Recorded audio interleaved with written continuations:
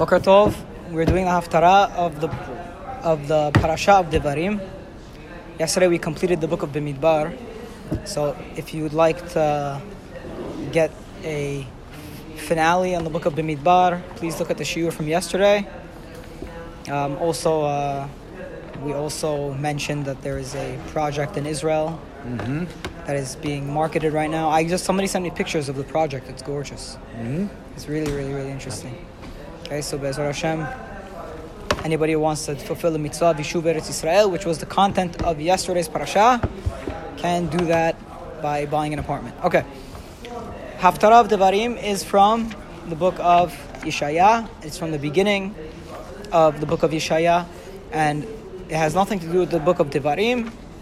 It has more to do with the fact that we are approaching Tisha B'Av. Okay, so we're not going to look for a connection to our parasha. Yeshaya, we've discussed many times before, was a prophet. He was actually in where was he?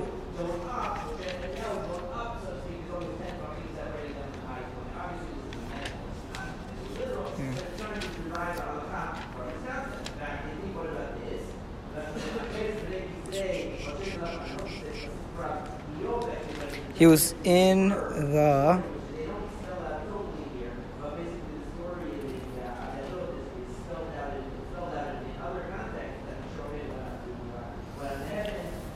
He was around 740 BCE, according to the book here, and he was prophesying during the reign of the Assyrian Empire. Now, what happened during the Assyrian Empire? So the Assyrian Empire was one before the Babylonian Empire. What do we know about the Babylonian Empire? They destroyed the Beit HaMikdash. So what did the Assyrian Empire do? They exiled the northern kingdom. So it's good to know Jewish history a little bit. The Assyrian Empire, Ashur in Hebrew, was the kingdom that exiled the northern kingdom of Israel. The 10 tribes that we lost were exiled by the kingdom of Ashur. Now on Tisha B'Av, it's not what we are mourning. We're mourning the Babylonian Empire's destruction of Beit Rishon.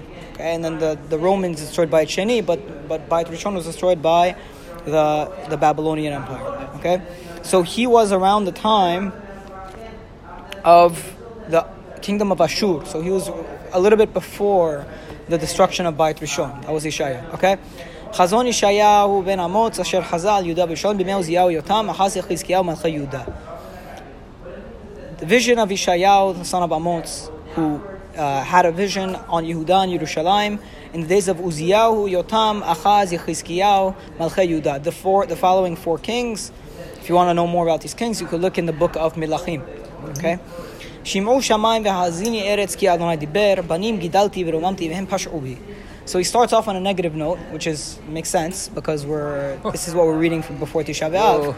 Okay, he says, listen heavens and listen the land, for God has spoken. And what does God say? I raised my sons and I lifted them up, but and they rebelled against me. Yada' shor konehu v'chamor evus be'alav. Israel lo yada, ami lo hitmanan. An ox knows who its owner is, and a donkey knows the trough of its owner. But Israel, they don't know, and they have not given it any thought. Rabbi. What a slap. Yeah. Okay. Hoy goy chote am keved avon zera mereim banim mashchitim azavu et Adonai ni'atzu et kedosh Yisrael nazoru achor. Woe, a sinful people, a nation that is hard of hearing. No matter how many times God reproves them, they do not listen. Zera mereim, they are a seed of people with malintent. Banim mashchitim, their sons who are destructive. Azavu et Adonai, they left God. Ni'atzu et kedosh Yisrael, they've disgusted the Holy One of Israel. Nazoru achor, and they've turned away. Or they've caused God to turn away. I think it's the first one. I think they've turned away. It says here they have turned away backwards. Yeah, Nazoru achor. Pasuk 5. Al metuku od tosifu sarah kol rosh laholi v'chol levav davai. Until how much will you be struck? You're going to keep but you keep going on the wrong path. Meaning, no matter how many times you're struck, you keep straying. You keep going the wrong way. You don't find your way. Every head is sick, and the heart is faint. From the sole of the foot to the head, there's no completeness, meaning it's not healthy. There's no solemnness. There are bruises and there are wounds and there are fresh wounds. And they've not been pressed.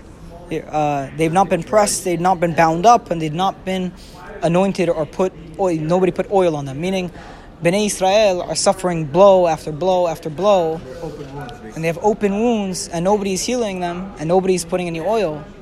Yet, od tosifu sarah, they still continue to stray. Don't learn the lesson. Yeah, it kind of reminds me of what we said yesterday, whenever we were talking about how Reuven, Gad, they go to the entrance of Israel and they say, "Oh, we'd rather our comfort and our wealth than to go into Eretz Yisrael." And we started trashing them, and then all of a sudden we realized that we're exactly doing the same thing. That's us. Reuven, Gad are us. That's exactly us. After all these years, nothing changed. Yeah, exactly. Okay, Pasuk 7. ארצכם שממה, עריכם שרופות אש, אדמתכם לנגדכם זרים אוכלים אותה, ושממה כמהפכת זרים. So he says, your land is desolate, your cities are burnt. Your lands in front of you, random people are eating your fruits. That's, by the way, that's one of the curses in Parashat Kitavo. That you will plant, V'ish acher yochelenu, Bait tivneh, and they will sit, they will dwell in it. Herem tita v'lo tichalelenu. And it will be desolate, like as if it was overthrown by the enemy.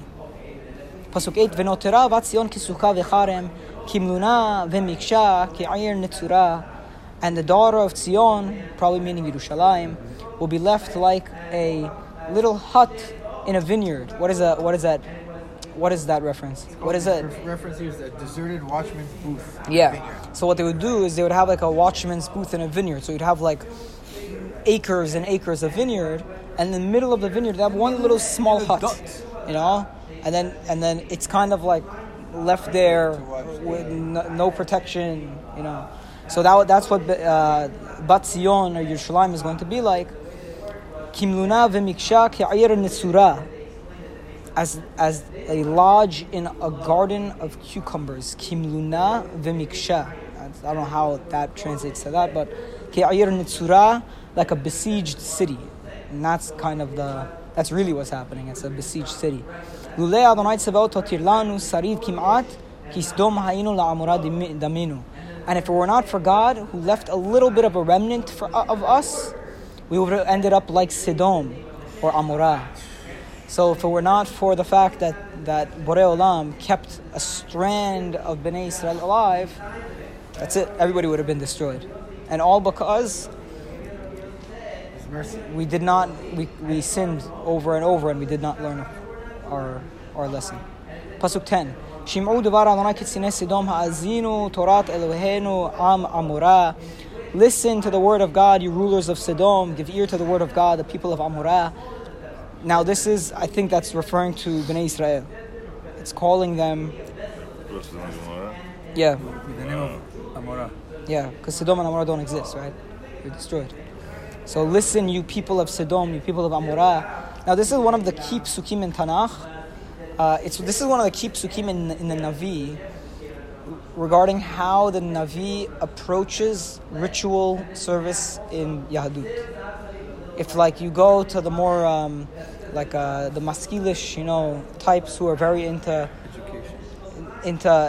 not getting caught up in the sigulot and stuff, this is the pasuk to quote you. Okay? Lamma li rov zivchechem yomar Adonai. Why do I need all of your korbanot, says God. Savati olot elim v'chaylev miriim. I'm full of your olot and the fat of your animals. V'dam parim uchfasim v'atudim lo chafatzti. I don't want the blood of your cows and your sheep and your goats. I don't want the blood of that anymore. Ki tavo lira'ot panai, mi bikesh zot miyadchem remos chatzarayim. When you come to the Beit HaMikdash to see me, who wants you to come and trample on my courtyard? As if Bnei Israel coming to the Beit HaMikdash for Borei Olam is like trampling. Now, why would that be? We're going to see. He's going to explain why the ritual service is so unwanted right now, and it has to do with their behavior.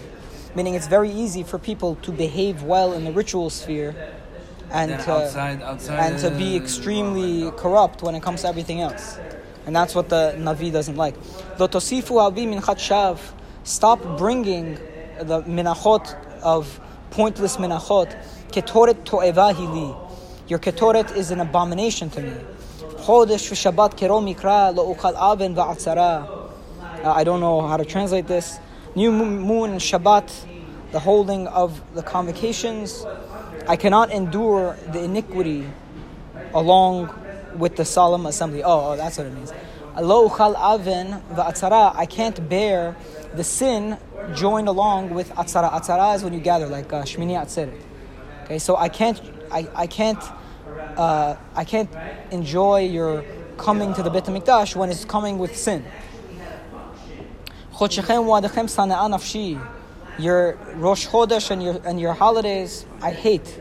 Hayu alayla torach, they become a burden to me. Nil'eti niso, I'm weary to bear them. Ufarischem kapechem, and when you open up your hands, alim enai mikem, I'll hide my eyes from you. Meaning, when you pray, I'm not going to listen. Gam ki tarbu tefillah eineni shomea, and whenever you pray a lot, I will not listen. Yedechem damim maleu, your hands are full of blood. Rachatzu, hizaku, hasiru roa ma'aledechem mineged einai. Wash, become pure, and get rid of your bad actions from my eyes. Chidlu hareya, stop doing bad. Limdu hetev, dirshu mishpat, asheru hamotz. Learn to do well, seek justice, and asheru hamotz, relieve the oppressed. Shiftu yatom, judge the fatherless. Rivu almana, and fight the fight of the widow. That's what Borei Olam wants, not the korban. That pasuk is the key. This is Yeshayahu. It's the first chapter of Yeshayahu. It's in Nevuah. Chazon It's Yeshayahu. his vision. Yeah. From what he feels Hashem is towards Jewish people because of. Yeah, it's way the they're vision that behaving Borei at this time, Olam gives him What were their to say to Bnei Israel. What were their sins in general? It's I don't know. Meaning the Gemara says that it was the three cardinal sins, Niuf and Avodah Zarah and Beit Sheni was mainly focused on Sinat Chinam, right? Beit Sheni, they say was Sinat Chinam, but it's very interesting what they mean by that. Beit Sheni, the Sinat Chinam, it seems like it wasn't like people were bearing a grudge to one another. The Sinat Chinam that they refer to in Beit Sheni was more of like a political Sinat Chinam. Because if you look at the Gemarot, it was a lot of factions of Yahadut that were warring against one another. For example, the Gemarot talk about how there was one faction, I think they're called the Biryonim or something. They were extremely intense, and they were zealots, and they wanted to fight the Romans no matter what. So then the Jewish people, they had prepared a huge storehouse of food to protect against the Romans and to be able to withstand any siege. But these people, they wanted to force Bnei Israel to fight the Romans. So what do? They burnt down the storehouses. So whenever you have warring factions that are that, eager to get their way, what happens is the destruction of the people. I think the peshat of Sinat Chinam is that it's not this guy is bearing a grudge against it. It's political Sinat Chinam. We have a million different factions and everybody hates one another. In this case, nothing has changed. Right? In this case, the Gemara says it's more basic sins, Avodah Zarah, but also what we see from Yeshaya, for example. One example, we're not going to finish the thing today, but look at this. It talks about in Pasuk 21 that the city, the Kiryat Ne'emana, which is Yerushalayim, she became like a harlot. But what does it mean? Tzedek Yalin Ba. There used to be justice there. And now they're murderers. Kaspeh Chayal Sigim Sovech Mahul B'Mayim. Your money has become corrupted. So sigim they would take, Rabbi Moshe actually taught me this a few years ago when I studied this with him. They would take silver and then they would mix tin. They would mix other things. Yes, to make it, that would be called sigim. So they would come to the guy and say, look, this is a pound of silver. But it's really half a pound of silver with a bunch of tin in it. They're cheating. So, They're cheating everybody. so that's an example of of some of the sins that they had in Yerushalayim. You know, let's see, ganavim, shochad. There was corruption, different than by Sheni probably. Okay, Baruch Adonai L'olam. Amen, amen. Amen, amen. Rabbi Hazak Baruch.